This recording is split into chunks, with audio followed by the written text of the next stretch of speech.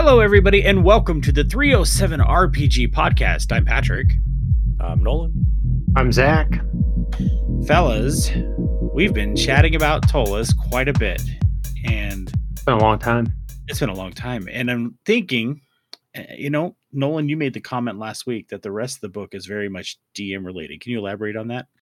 Well, I think the whole book is a giant campaign, so most of it is going to be information for your game that your players may not know in detail. They may touch on parts of it, but until they actually directly need to encounter a lot of it, uh, I think it does kind of turn into that. I don't know. I would say probably half of the book you may never run into, just from a standpoint of your team may not take a left turn down that street. Whereas, you could probably run this campaign 2 or 3 times in this world and see new sites, do new things, and not step on each other's toes. And I believe that when they originally ran this campaign, there was a couple of groups running this, and they were kind of weaved in and out of each other's existence and never really came across each other at all. Sometimes something weird would happen. There'd be an explosion, like in the dock district or whatever, and it was the group that was playing 2 weeks ago that dealt with something, and that wasn't happening anymore for the next group. So it is a giant city. I think it gives a lot of replay valuability.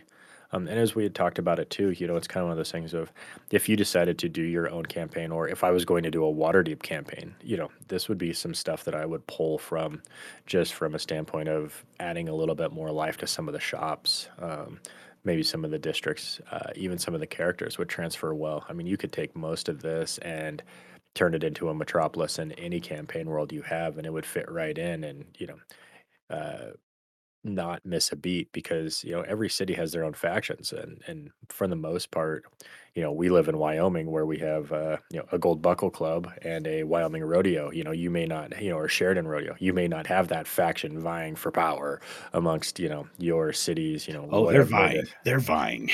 But so, I mean, it really is. You may think of like, well, my team's are, well, the Dark Hand might be in this town that you're in, and they're running it, and you could pull a portion of this. So I feel like there is a lot of things that you could pull. This is a great resource book, and just the development of the town is at least good motivating. I know that when I look at building cities and telling the stories that I want to tell, this has kind of helped a lot too, of just like layout of references, layout of how cities look, give players an idea of, you're in an old part of town. Here's kind of examples of what the architecture looks like, and let you don't need the whole thing, but kind of like kind of buildings.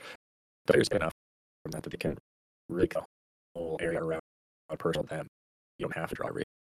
So let's go to a few things. Well, I know about science and magic weapons, and a lot of those weapons come from so there, if you have somebody that wants to play a gunslinger, an artificer, and then what was the other thing? Chaos tech is in there as it starts to get a little bit darker, as people start messing with the weird combined forces, and then I don't know. The rest of the book is just, I mean, there's a lot. We got through the first part of the book that kind of tells you, the players, what you need to know, some of the factions you'll run into, the religions, and the hierarchy of power. And then the middle section of the book is just highly detailed, shop by shop, street by street, into things that you can buy in this world. There is more magical items. It was another thing that I thought was really great about this setting, because I missed my 3.5. Everything on the ground might be magical, so you better look for it. And the monsters are actually really, really wild as well, that pertain to this world. So there is more to this book. It just it really starts to cultivate into what your game allows. Zach? I think Nolan said it best. There's not much more to say. I guess I know we've been talking it up. I'd give like a word of warning for players. If you didn't like third edition like sensibilities, you won't like playing in Ptolus, because it was built to and by third edition D&D. Like Nolan said, like everything on the ground might be magical. And I think Ptolus was a world that was built under the assumptions that everyone is a player character, which is okay, but 5th edition doesn't play like that normally. Like a commoner is just a commoner. They're not a level 1 commoner. In Tolus, everyone might be like a level 1 fighter, a level 2 whatever. So I do think that there's, if you didn't like that, if you don't like 3.5, I think Tolus might have some vestigial like bits that you're not going to like. But also you can get over that. It's a great book. It's a great whole thing. Yeah, I understand that it's quite the price point, but even if you're just getting the PDF for like $25 or whatever, yeah, I think it's or 50. That's right. Yeah. I still think it's worth it as an investment. It's nice just to read through too. So Yeah, I thought it was an enjoyable book. It's really nice to look at a city book like this, especially what I was hoping for from Waterdeep, Dragon Heist, to look at Tolus and go, well, that's what I wanted. I wanted the yeah. detailed city. Like I remember playing in AD&D Second Edition.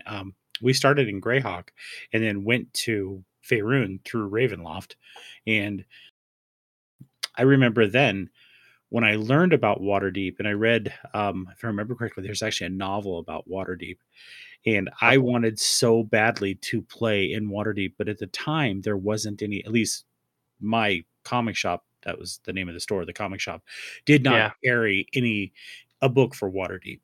So whatever we did, we had to piece it together from different modules that we had purchased to try to play in Waterdeep. And I always thought playing a city campaign was going to be so cool.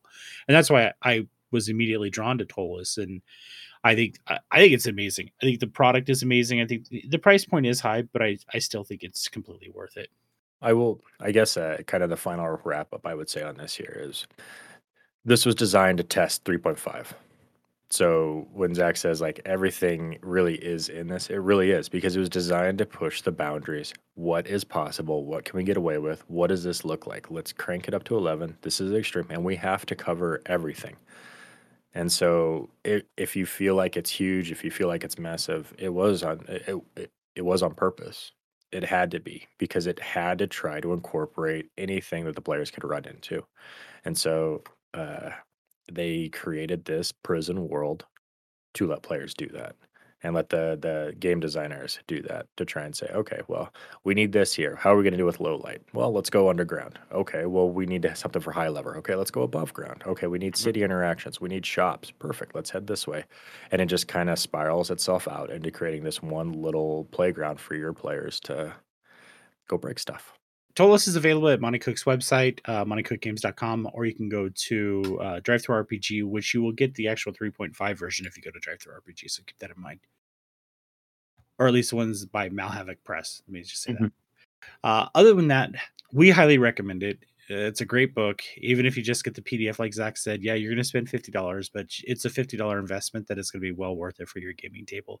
You may never play in Tolus, but as I've said before, and I think you guys agree, this is the book that I think game designers should go to as a resource to say, how did they do this? Let's look at this and see what they did, because they did it right.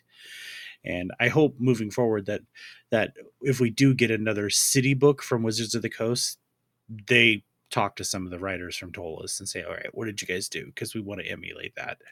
All right, Zach. Well, since it's just you and I, we'll just kind of chatter until he gets back. Did you read the first 3 Dragonlance novels? Oh yeah. All right, In the wrong order. That's awesome. So let's talk about that. Obviously, we're going to be talking about the UA that came out this week, and that's going to be our topic this week. And I want to, but as we're waiting for Nolan to come back, I just kind of wanted to chat with Zach and see, because you and I've had this conversation before several years ago in my backyard, where we talked about these books. So explain to me how you came across these books in the wrong order, what your initial thought was. So, yeah, I'm going to bury the lead here, but the 2 greatest influences on the media that I consume was Baldur's Gate 1 that I tried to play when I was like 7, and it was too complicated for me. And the second one is Dragonlance, because I only had books 2 and 3. Okay. And that's the order that I read them in. And they were just in I think my middle school library. I had just finished reading Aragon, which don't go back to. It's not good. and I was looking for more like it. You better be careful. There's some people who absolutely love those books, and they may stone you, my friend. I know, but they're all wrong. Anyway, all they had was books 2 and 3. And so when I started reading it, it was so fascinating, especially in comparison to all the fantasy novels that I had read before. And I know that this isn't everyone's experience, but starting in the middle meant that there was all these relationships and histories and conflicts that I didn't know about. I just had to infer based upon what was callbacks to book 1, what might have gone on, right? Why did Raistlin leave? Who even is like Cameron or Cameron? I'm not sure how they're supposed to pronounce it. Like, why are these people doing this? Why are there dragon attacks? Why are the elves not nice, yet are somehow unalloyed good? Like, I just had to kind of like figure it out. And so that was, it's one of the best reading experiences I've ever had. And so I love the novels, and I went back and read book 1, and it's great, but it's just a part of an experience of reading books is that every single person has a different experience. And so even if you're reading the identical book, you can still find something to discuss. Yeah, and for me, like I look at, I pulled up the Wikipedia page on Dragonlance novels to see when these were published, and I'm kind of shaking my head because I remember being at Walden Books when I want to say Time of the Twins came out. I did not realize that came out in 1986. Yeah. So my introduction to Dragonlance and D&D in general, I was 11 years old. Yeah. I didn't realize. I'm looking at this going, really? It came out then? I thought it was in the late 80s or early 90s.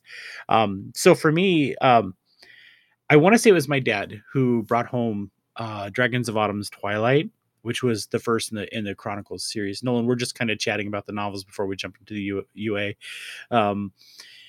And he read the book, and I had read at this point, my brother and I had watched the animated version of The Hobbit and Lord of the Rings, and we're completely hooked, completely hooked in fantasy. And I had read at this point in 85-ish, I had read The Sword of Shannara, which I was told that I should not be reading that in 5th grade because it was above me. Well, tell me that about a book and I'm probably going to read it. Yeah. And so my dad brought home Dragons of Autumn's Twilight paperback, and I just devoured the book. And then he would bring home the others. And my dad worked at a gym on Fort Wainwright in Alaska, and he would find these books. People would leave them, and they'd sit in the lost and found, and he'd work the front desk, and he'd wait for people to come in, and he'd sign them in. Well, there was plenty of times where there'd be long spells before people would come in, so he'd just sit there and read books. So he brought me these books. He brought me Ender's Game. He brought me a ton of novels. Eye of the World was one of the ones that he brought home. And so he would bring these home after he had read them and said, here, you should read this one. So yeah, that's how I was brought into these books. And for me, and I love the fact that the UA goes into this, I was completely drawn to Tasselhoff. He was my favorite character. And oh no, I love Tass. He's great. And when I think my first time, like literally crying in a book, is when Flint dies. And if this is a spoiler, come on, give me a break. The book's been out for exactly. Yeah. It's over 20 years old at this point. So when Flint died, like I was literally crying. I'm like, no, don't kill him. And it just completely devastated me. And I know, like, if I remember correctly, these are actually written based on their game. It is. Yeah. Yep. So Margaret Weis and Tracy Hickman had a D&D game, 2nd edition, that they had played. And I don't know if it was under the assumption that they were going to novelize it or not. But everyone at the table, played a character, and it does show once you know that. I know some people find Tasselhoff Burfoot very, very annoying. But there's an interesting thing is that at least when they were still playing, there wasn't hobbits could only play. They were still called hobbits, and the only class they could play was thief. That's it.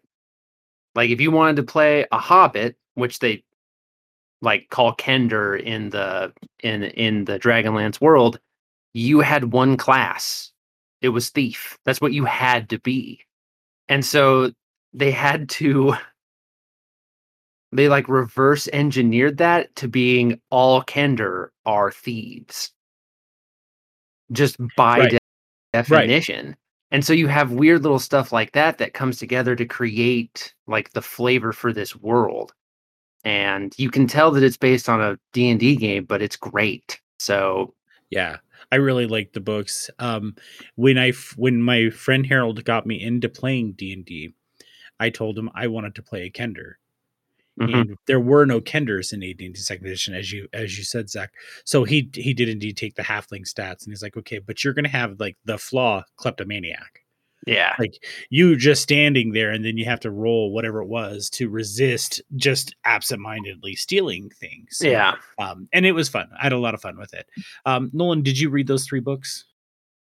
I did. I had a friend that was very much into it and talked about it all the time. And so my first reading of it was The Anointed Chronicles, which, if you get a chance and you like those kind of things, take a read at it. It's kind of like just coming off of Tolos. It has little sidebars from the authors talking about things of what happened in their campaign and how they got there and what actually happened.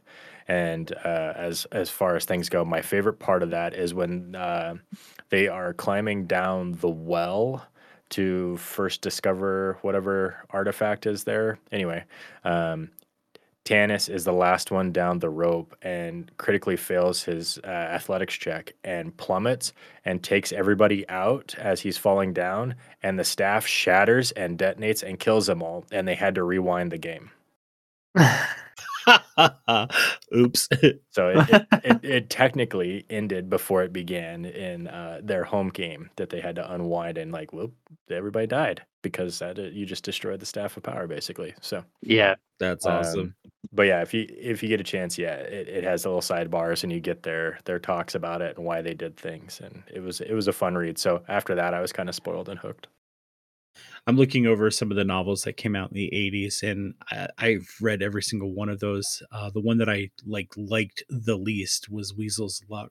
I don't remember what it was about. I just remember I did not like that book. It was so boring, and yeah, I remember that one. It's about a squire becoming a knight of Solamnia or something. Yeah, something like that. And I just Solamnia? yeah.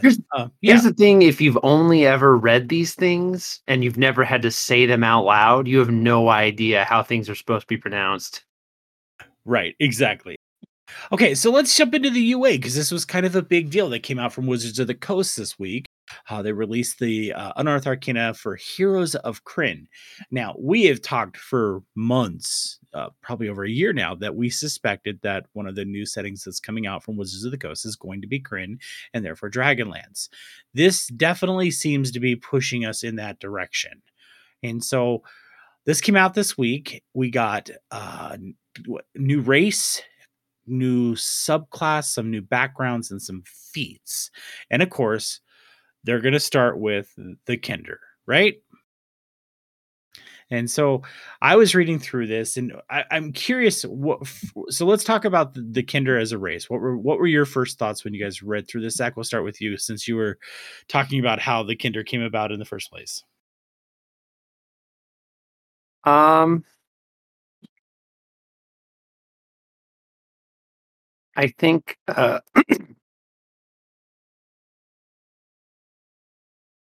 don't know how to say this.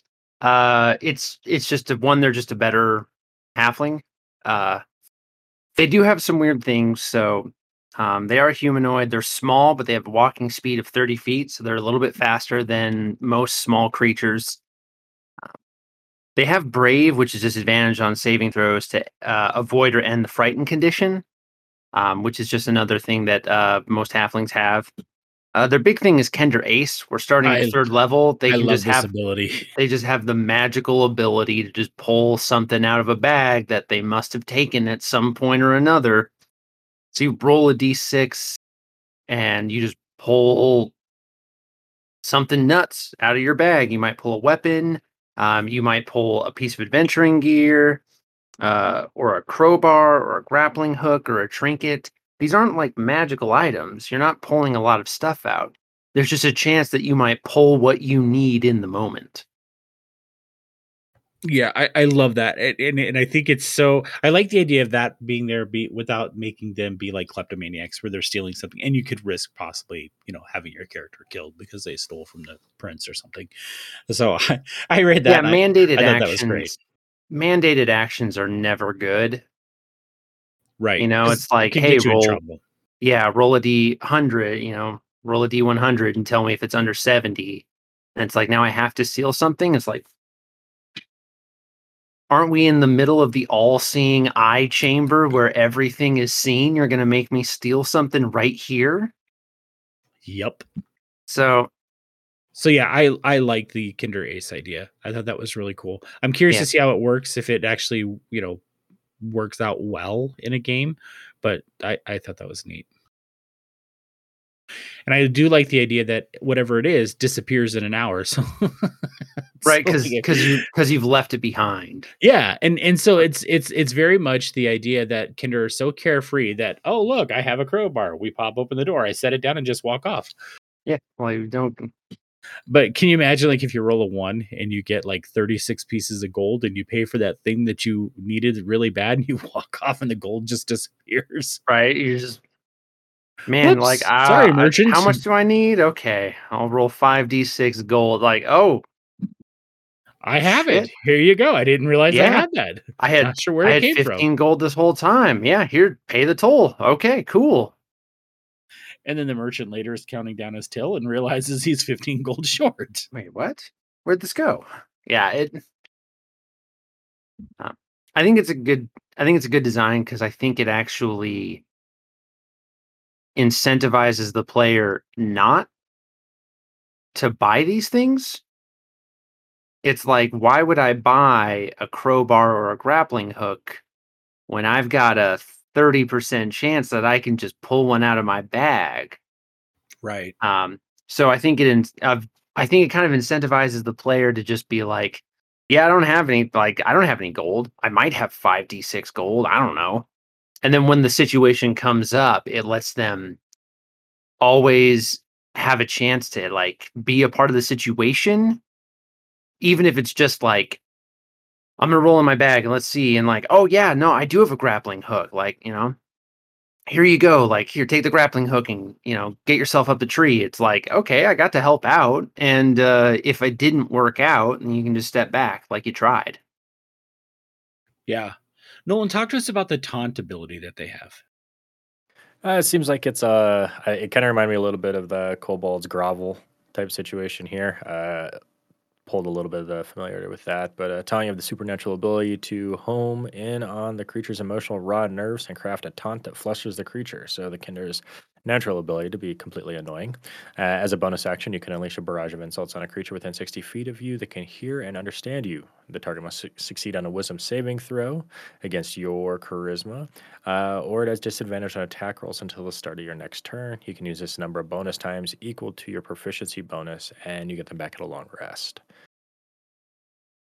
Which I think that's kind of been their thing as well. They're kind of grating on your nerves and have that ability to fluster somebody. So I thought they pulled out well.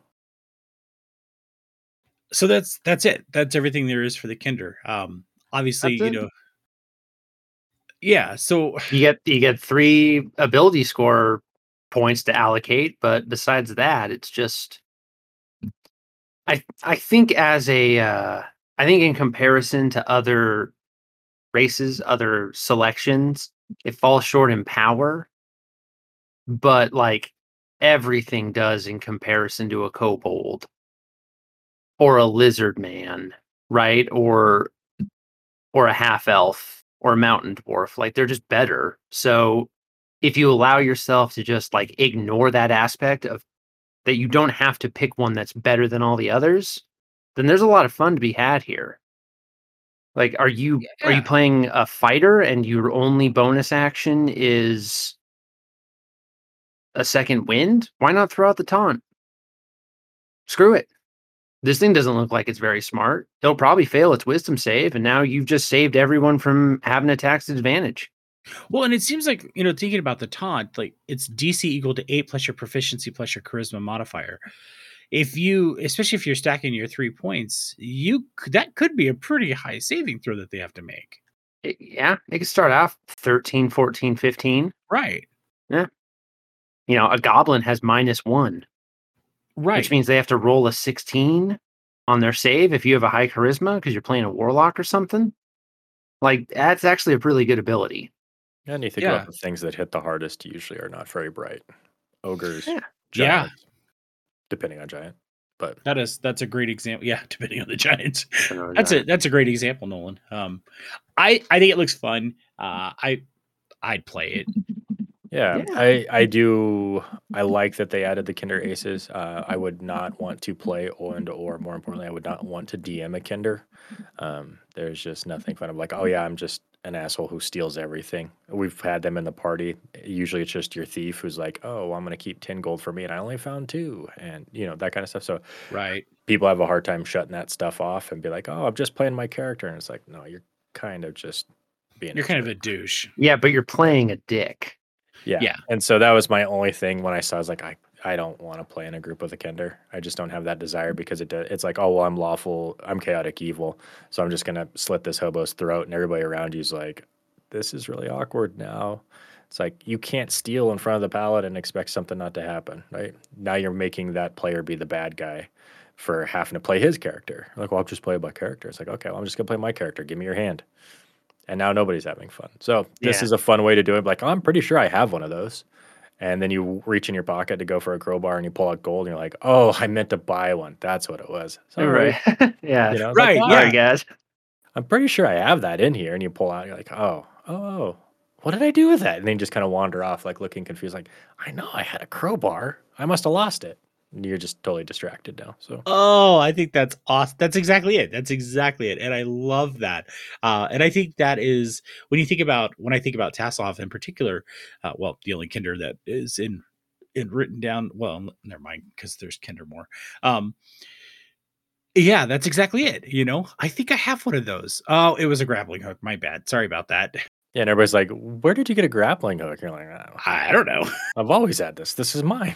And just casually throws it over his shoulder. Yeah. I don't know. Just leave it. Like, hey, do you want your grappling hook? Like, that's not my grappling hook. That's yours. And then just walk away. Didn't you drop that earlier? So I think there's a ton of fun that you can have. Have fun with it. Yeah, it's going to take the right person to play it. If you're the kind of person who definitely prefers like playing a paladin that's lawful or whatever, you may not enjoy this. This might be the class that just drives you absolutely crazy. But I mean, when you think it is interesting that they are charisma based as far as their stuff goes, just from that ability, which leads you kind of into bard, sorcerer. What really terrified me was a Kinder warlock. Yeah.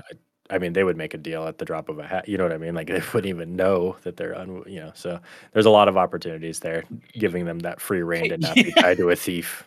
You imagine if the Kinder is like a warlock, right? And they're trying to get a patron, and they have the patron so confused as to what's going on that the patron's like, oh, fuck it, fine, I agree. Or he just says, yeah, I'll do that. And then the patron like, hey, I need you to do this. I'm like, I've never met you before. Like, I gave you some of my power. Like, I've always been able to do this. How dare you? And walks off. Who the hell are you? How dare you, sir? Good day. Good day. Oh my gosh. I can see one that didn't know that they had made an agreement with like an archfey, and they're just like wandering around, and they're like, that's Jerry. Like, he just shows up every now and then, and Jerry's like, I am the Knight of Winters from the Winter Court, and he's like, I don't know. He shows up every now and then. I think he just tries to pick my pockets or something. He's weird. He's my friend. He comes by and asks me for advice. Right? Yeah. See, I think there could be a lot of fun, but it's going to take the right person to play it, right? That person who's going to have that imagination to just go with it and have fun with it. Yeah, Kinders could be a ton of fun. Yeah, Doxy could have been a Kinder. Oh my god. Doxy is a Kinder. Doxy is a Kinder. All right, so let's move on to the sorcerer subclass, the lunar magic. Nolan, you are definitely our sorcerer wizard kind of person, so tell us about this one. Yeah, I think that the big thing that we've learned with Kryn is there is a lot of power from what the moon is doing. I mean, I think in playing it in the 3.5 edition, the ebb and flow of power, depending on what lunar cycle is going on, was a big deal for a lot of the wizards. So seeing a sorcerer subclass based around it is fun from that standpoint. Uh, they first level features they get Moonfire, which is Sacred Flame, doesn't kind of gets your cantrips. When you cast a spell, you can target one creature as a normal or two creatures within range, which is kind of neat to be a little um, amped up version of the spell. I wish they had more things like that. Like here's Eldritch Blast, and it's pretty cool. And then in the hands of a Warlock, it's Agonizing Blast, and it does more. Well, here's a class that takes Sacred Flame and cranks it up to 11. We see a little bit of that with like the Evoker on Evoke, but I would like to see if you could make a cantrip like a called thing. Like I want this spell to be my spell. I want to be, Obi-Wan Kenobi of the basic form of, you know, Divine Toll. Yeah, I agree. There's a even if it's not something that like you get to select, an arcane trickster's ability to cast Mage Hand and do stuff with it is such an interesting aspect of that class that why not give Eldritch Knights the same thing? They can cast uh what's that? Like let them cast True Strike as a bonus action. Yeah, Right? amp up. Is it super powerful? Yeah. But like it's no more or less powerful than reckless attack. Like Right. like let other classes do that kind of thing, give them a signature spell. And I think giving them this, just letting it target two things within 5 feet, like that's doubling the amount of damage that you can do with your cantrip. And I think, like you were saying, if you can take it, you can amp it up a little bit and make it part of it.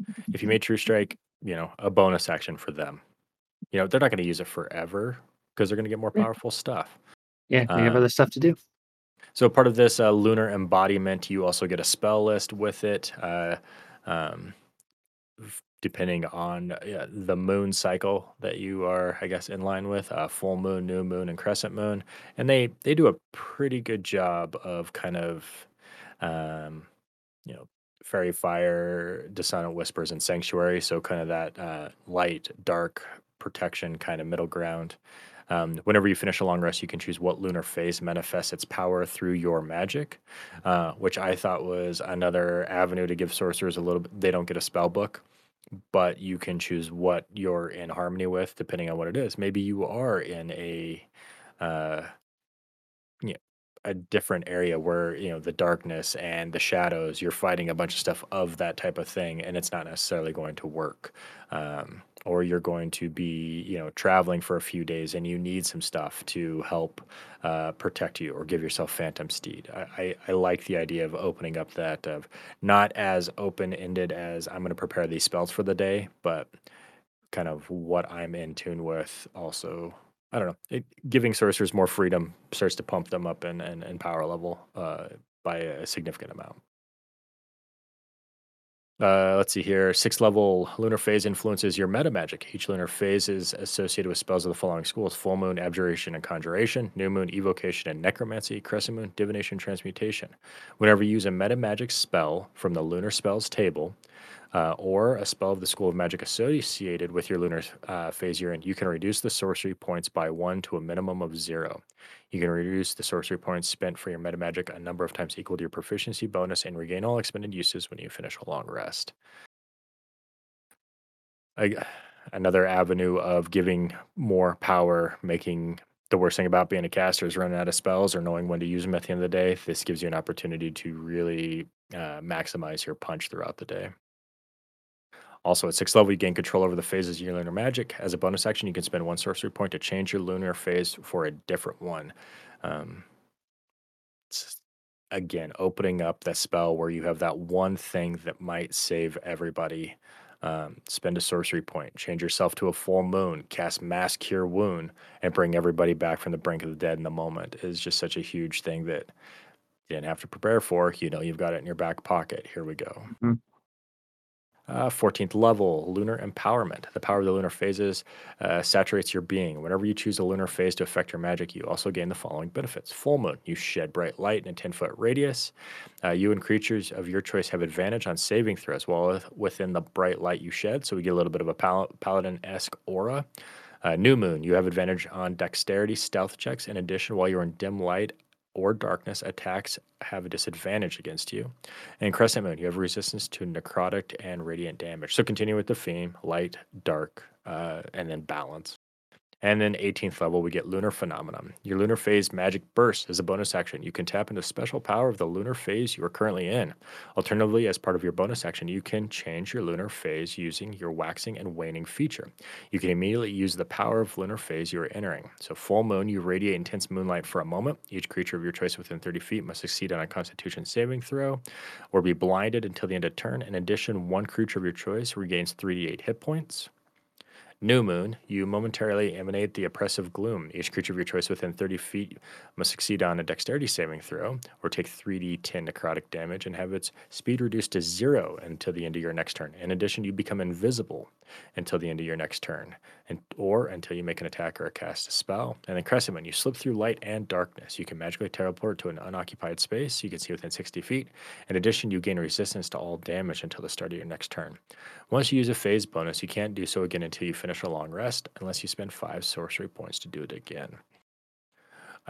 I'm super curious to see the power level of this here. The features itself of giving you the freedom of swapping between schools. I think opening up that spell list will kind of come back to your ability to remembering you have it. I find that is a hard thing to do. Having those aces in your back pockets, remembering you have those spells at your disposal for when you need them. I don't know. It looks like a great subclass. I'm curious to see. I don't know if it ties into some of the newer ones coming back in power level, but in flavor and theme, I could see this thing just being fantastic. I think in the right hands, it would end up being very, very strong. I think the big one is the level 6 feature that lets you reduce meta magic by 1, because that's a lot of things that you can reduce down to 0. Proficiency per long rest, eventually being able to 6 times a day use meta magic for free is a big deal. Especially that this is actually, I think, the closest to like an sorcerer, where it's about the meta magic mostly. Yeah. I wish there was a few more things in there for that. Yeah. I'm still waiting to be able to, combine a couple or something like that as kind of an ultimate. But I mean, it's a good spell list too. I mean, there's enough in there to make you kind of swap around and make you think about it. Yeah, and sorcerers had some issues, but at least it's always still fun to play. And this is just more fun things to do, right? Why not do careful spell on fairy fire? Now everyone succeeds on their saving throw automatically. Only you've got a 40-foot ring and only the enemies have to make their save against it. That's a lot better than having to be like, sorry, barbarian, hope you make your dex save or all the enemies are going to have advantage on attack rolls against you. Like the lunar spells list kind of fills those gaps that sorcerers kind of needed filled. Yeah, it's not something at 3rd level I wasn't going to take Moonbeam, Darkness, or Blindness and Deafness. I was going to take Fireball, but now I have options when Fireball isn't going to cut it, because there are days where a Moonbeam against some werewolves is going to be a lot more effective to help out, or Darkness to get away from a Beholder, or you know what I mean, like that kind of stuff. Blindness and Deafness, I mean, to get away from a Beholder.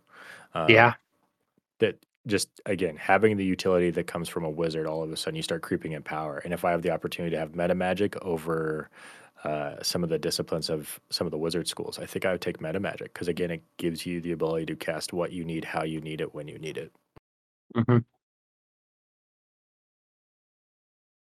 Yeah. So poor sorcerer.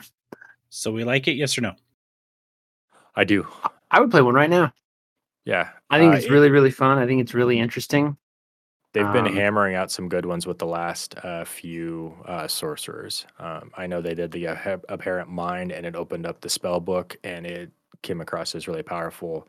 The Clockwork Soul, I think, is probably the most powerful class in the game, and I really want to play one just because of the stuff that it's able to do. But this one here, I'm curious to see. I would spend some time trying to figure out how I could min-max this thing, just from a standpoint of I think there's probably something in here that I'm not thinking of at this time that probably is insanely broken. It just feels like there's something there that you could really maneuver. And worst case scenario, you grab 2 levels of Warlock and you Agonizing Blast all day, and you add 6 more rounds to it. So. Cool. So then we have some backgrounds. We have specifically Knights of Solamnia, as well as Mage of High Sorcery. Sorry, I don't know why I forgot that.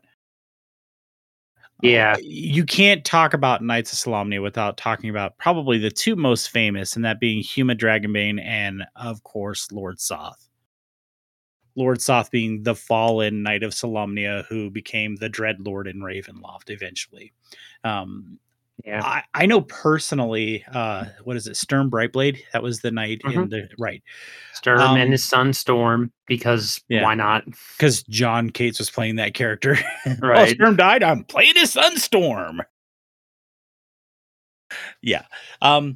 So I was excited about this. I thought, okay, this is kind of neat. And I think it adds some interesting background choices for you to give you that path, so to speak, to follow.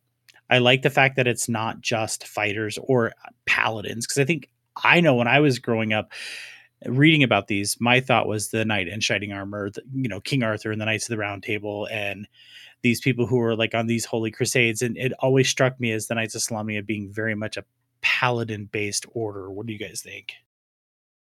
I think that was the intention, right? For those who haven't read, one of Sturm was a player character, and one of his big things is that Solamnia had like their oaths, and they were very, very, very particular, and you had to fulfill them. And Sturm had kind of been kicked out because he actually followed his oaths, and the knights had become so corrupt that they didn't do that. Yeah. And so I think, the whole intention was that, it's a society of paladins. Right. So it says you've trained to be a valorous warrior known as a Knight of Solamnia. Strict rules guide your every action, and you work to uphold them as you strive to defend the weak and oppose all forms of evil. Your honor is as important to you as your life. You get skill proficiencies of athletics and survival. You have 1 type of musical instrument as a tool proficiency, and languages is one of your choice. You also gain the equipment of an insignia of rank, a deck of cards, and a set of common clothes, and a pouch containing 10 gold pieces. Feature, we have Squire of Solamnia. You gain... There you go.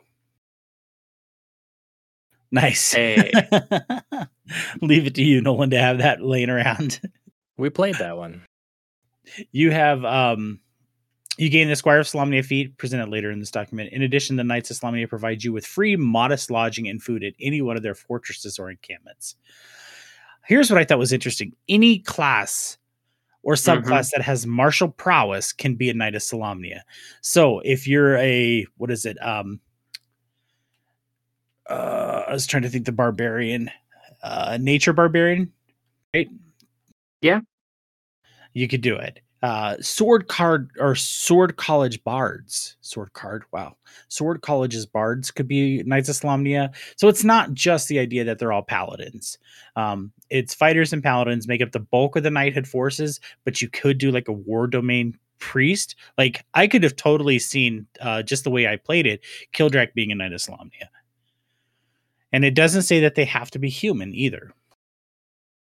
Yeah. In the original, you had to be from Solamnia. I think was kind of like the prerequisite. Yeah. Yeah. And I think you had to be human too. I mean, well, that's because Kender or halflings couldn't be paladins. Only humans could be paladins. There you go.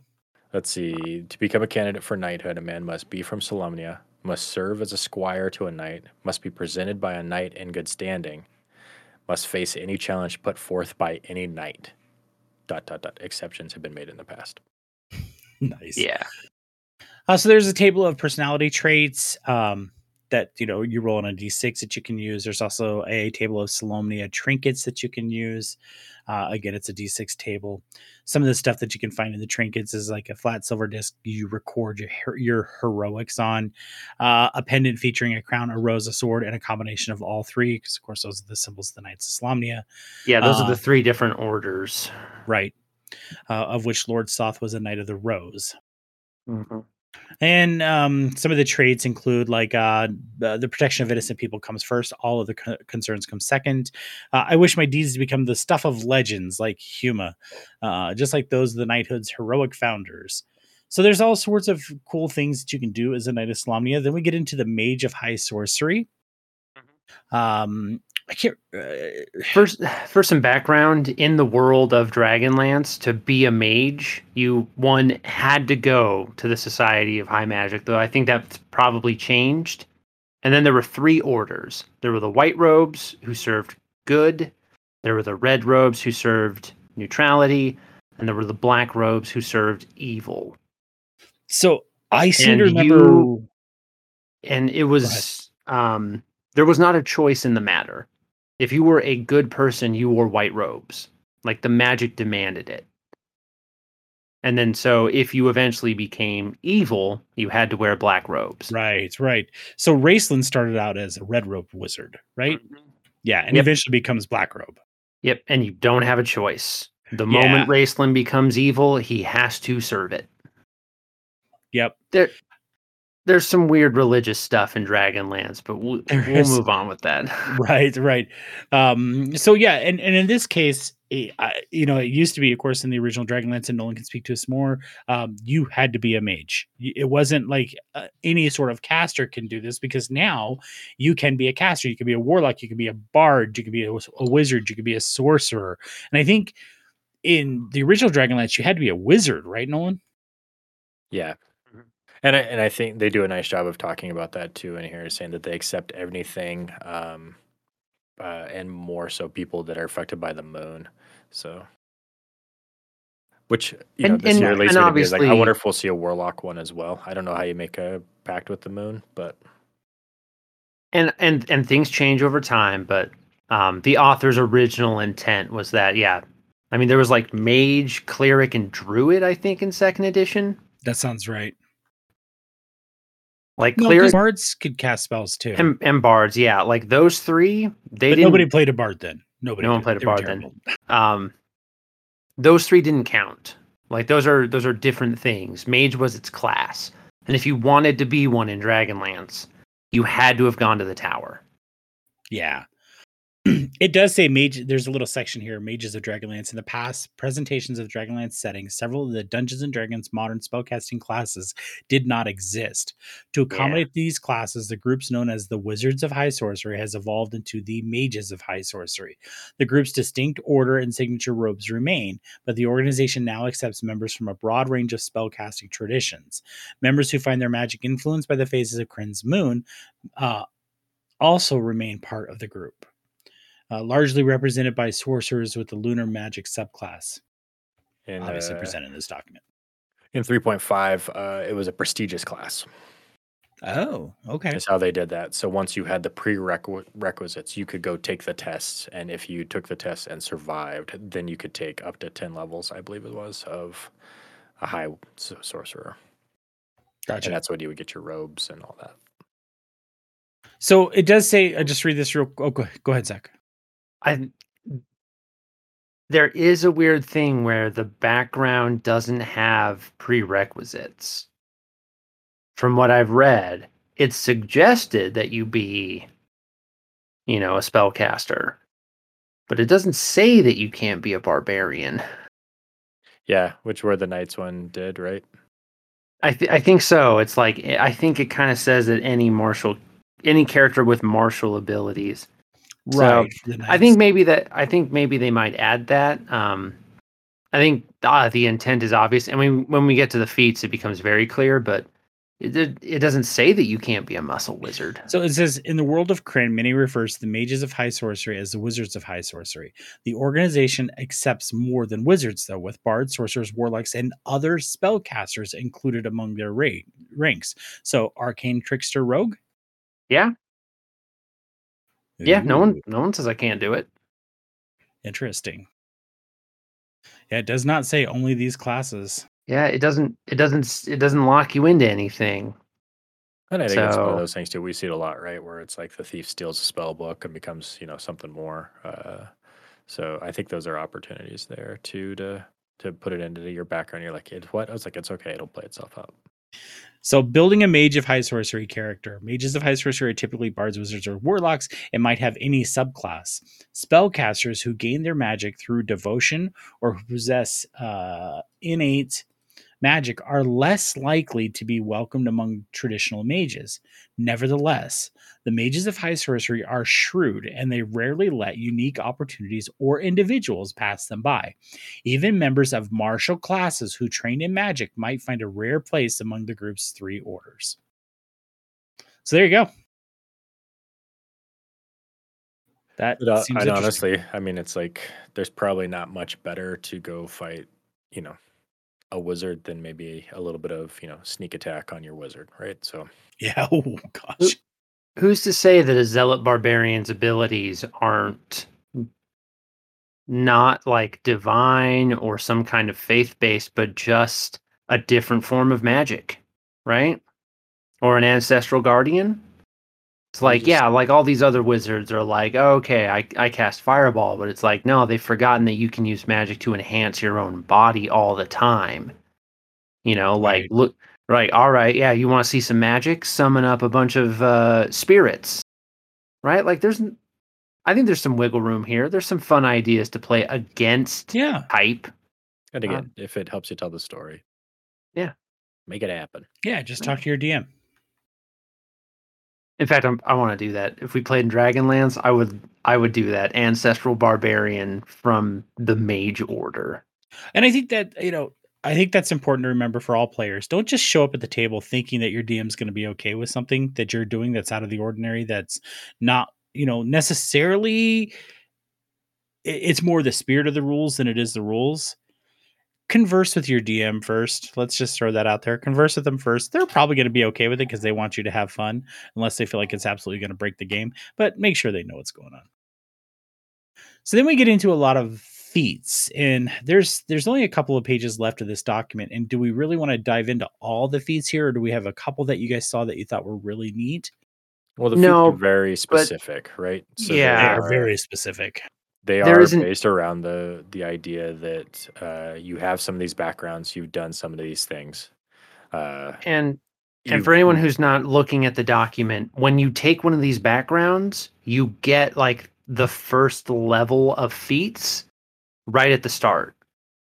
And then when you hit 4th level, or I guess if you've hit 8th level, if your DM let you take one of the initiate feats at 4th, you can take the 2nd level of feat. And so this is an interesting thing where Wizards is playing with something here that they haven't published before, which is like a feat tree that they used to do in like 3.5 and 4th edition, where you take power attack and then you take like greater power attack. In this one, you take Initiate of High Sorcery and then you take Adept of the Black Robes.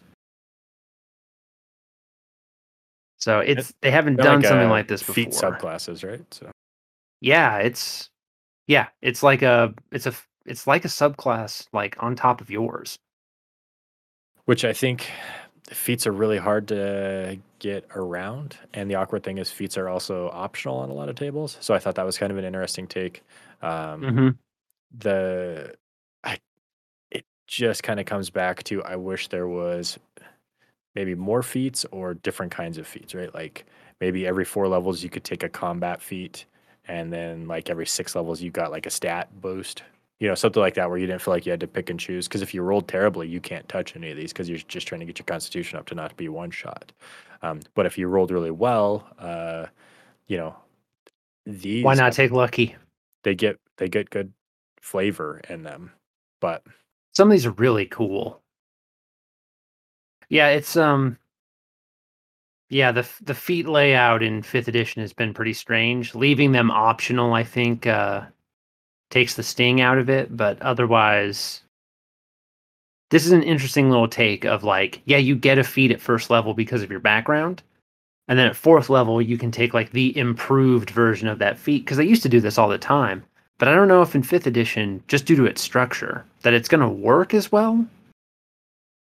I would like to see it go another step further too. So, say you are a knight and you become a squire. So you get the prerequisite, you become a squire, you learn martial training, you become a defensive rider, and you get encouraging rally. Through your axe and all of the other stuff that comes with it, you might level up to a knight of the crown, sword, or rose. And at 4th level, and you have the squire feat, now you can further hone in on what you're good at. I became a knight of the sword. I now have a disciplined spirit. I gain proficiency in intelligent wisdom or charisma saving throw and willpower. Immediately after you or a creature you can see within 30 feet fails an intelligence, wisdom, or saving throw, you can expend a hit die. The saving throw increases by amount equal to a roll of that hit die, potentially turning a failure into a success. Once you turn a failed saving throw into a successful one, you can't do this again until you finish a long rest. So if you fail, you get to do it again. If you You get to succeed, try it's again. spent. But that means more of now our feats aren't just, ooh, I hit harder. Now it's I do something because I've leveled up as a knight. Um, and we see that, with the wizard side of things as well, or the caster side, you're initiate, and now it's finally time for you to get your robe. Where in the past, again, that was something that kind of, was part of a subclass or a prestigious class. Now they've tied it into a feat. I would like to see a next one, just because I know that there was, you could be a knight, but just into the lore of, officer ranks, maybe you become a high warrior and it's a 12th level thing, and all of a sudden you start getting more and more that isn't tied to. Maybe you are a paladin and you're getting all these things, and now all of a sudden, my paladin side is getting stronger, my rank in the order is getting stronger, and you're leveling up almost these two classes side by side. But I like them. I think it's cool. Again, flavor and flavor that comes with the power is really nice because a lot of times, otherwise, I think.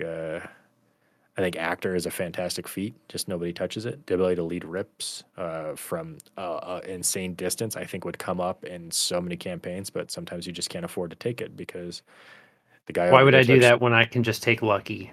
guy took lucky. This guy took sharpshooter. This person took crossbow expert, and I'm falling behind. And we're in the middle of a war. Well, being able to read lips isn't really super handy right now. So getting a little bit of crunch, increasing your strength, and gaining something with it, I think is a great sign for the future too. And hopefully they'll revisit that stuff with a rework. I like the idea too of having these things that are one and done. Be if you fail, it didn't hurt. You didn't actually do anything. You tried and Yeah. you didn't connect to somebody. You tried and you connected to somebody, and it rallied. And in that moment, now we can't do it again. Yeah. There's a lot of times like, well, I'm going to try this class ability, and it just didn't work. And like, well, this is a dumb class ability. That was Yeah. dumb. Yeah. Well, bummer. One shot abilities that are pass fail that you can't try again is not good design because it doesn't incentivize people to use it. Right.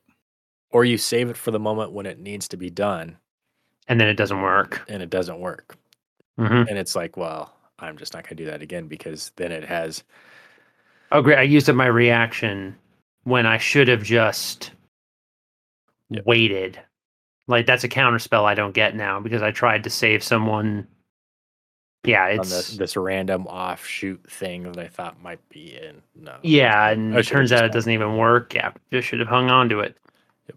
So anyway, I like them. I like flavor feats. I like feats tied to a background. I think that's pretty fun.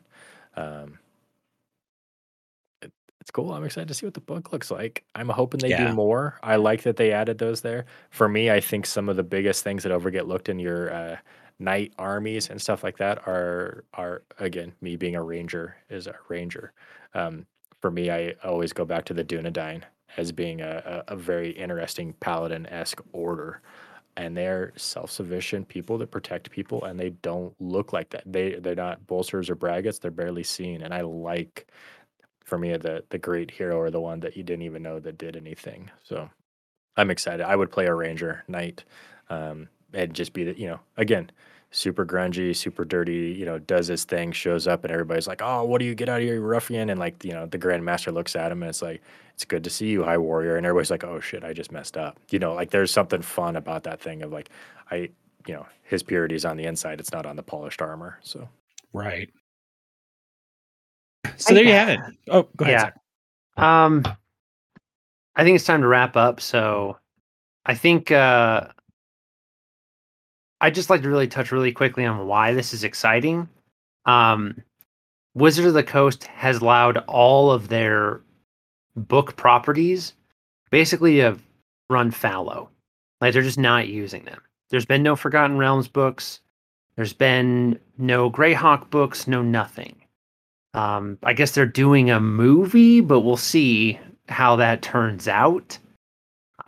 And the thing is that over the last maybe 2 years ago, time is a flat circle. I don't know when anything happened anymore. The original creators of the Dragonlance setting licensed the property to write new books. And they licensed it. It wasn't with Wizards' involvement.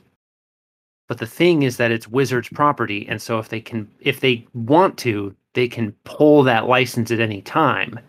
And for reasons that have not been explained, Wizards did that. It's why Trace and Hickman are currently doing a Kickstarter for their own kind of setting, because they can't write Dragonlance books anymore. Well, there was a lawsuit with them against. There's a whole lawsuit involved. So it's pretty exciting to see this because it's kind of giving us some hope that maybe they will return to this setting. It'd be funny if they start putting out UAs and then didn't do that. But That'd for be those of us cool. who liked the world, who liked being a part of it, who liked reading, this is pretty exciting. Yeah. Dragonlance was my introduction. I mean, truly was my introduction into the world of Dungeons and Dragons. So I'm super excited to see Dragonlance come back. I hope that that's what this is foreshadowing. It just seems like it is. I hope we get kind of like the Eberron book, and then I also hope it gets a Adventure League. I think that would be a lot of fun to see a new tale. I know the old 3.5 when you actually play through the story, and like it very early starts with like nobody can be a cleric, or you can have one, but there is no divine magic, and it's going to stink for him for about 3 levels. And it's very adamant if you're playing that story that it just doesn't exist yet, and your characters are the ones, and so you get to play through their thing. Well, I'd like to see the next generation. I'd like to see a story of life after or before. I don't know. I mean, see the calamity that caused the destruction, but. Anyway, yeah, I hope they do more than just here's your book. On to the next. I agree. Well, cool. I will have a link to the UA in the show notes. Fellas, do you have anything else before we wrap up? I don't. It's really exciting. It is very exciting.